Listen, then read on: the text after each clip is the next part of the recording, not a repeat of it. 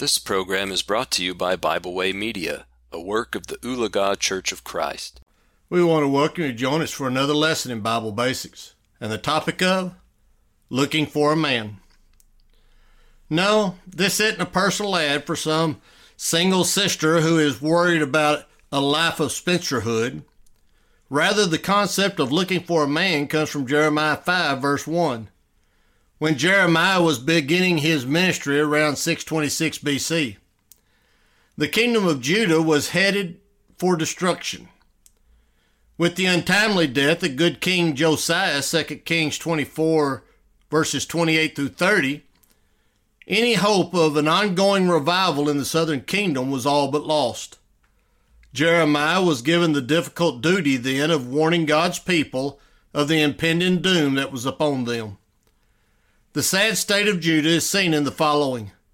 We lie down in our shame, and our reproach covers us. For we have sinned against the Lord our God. We and our fathers, from our youth even to this day, and have not obeyed the voice of the Lord. Jeremiah 3, verse 25. God's fierce wrath was poured out through the use of Nebuchadnezzar and the Babylonians, Jeremiah chapter 25, verse 9.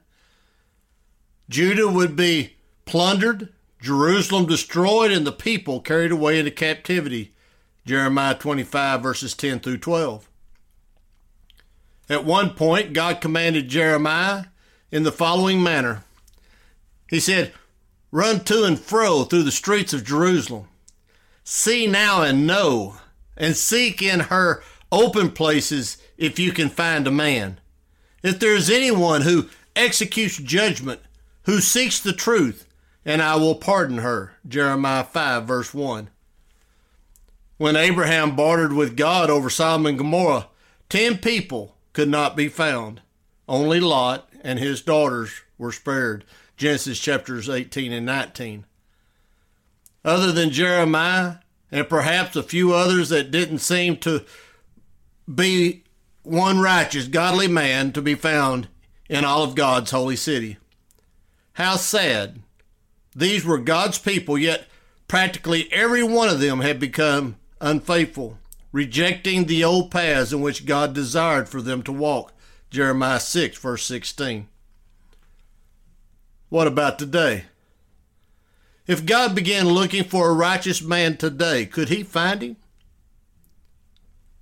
If God looked for a faithful man, could he find one in the house where you dwell? Could he find a man who loves his wife, Ephesians 5, 23 through 25, and his children, Ephesians 6, 1 through 4? Could he find a man who provides for the house constantly and responsibly, 1 Timothy 5, verse 8? Could he find a man who serves as the proper spiritual example and head of the home as the Bible instructs, Colossians 3, verse 21? Or like Jerusalem, would the Lord not be able to find one? Secondly, if God looked for a faithful man, could he find one in the congregation in which you serve? If God began to search the hearts of those, including yourself, who worshiped with you, would he find faithfulness? Revelation 2:10. Would he find those who manifest the fruits of the Spirit in their lives? Galatians 5, 22 through 23. Would he locate those who are growing in the Lord's grace and knowledge? 2 Peter 3, verse 18. Could he possibly find someone who put first the kingdom of God? Matthew 6, 33. Or would he not be able to find even one? And finally, if God looked for a faithful man, could he find one in the city in which you live? Could God, if he chose to look, find those who shine as lights in the midst of a crooked and perverse generation? Philippians 2:15. Would he be able to say, my people are making a difference here? Matthew 5, verses 13 through 16. Could he look and find those who truly stand for the right and reject the wrong? Romans 12:9? Or would there be no one to be found?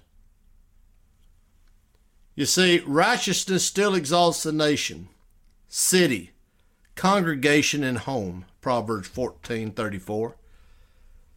And God still looks for a man or a woman who will faithfully serve him with all their heart, soul, mind, and strength.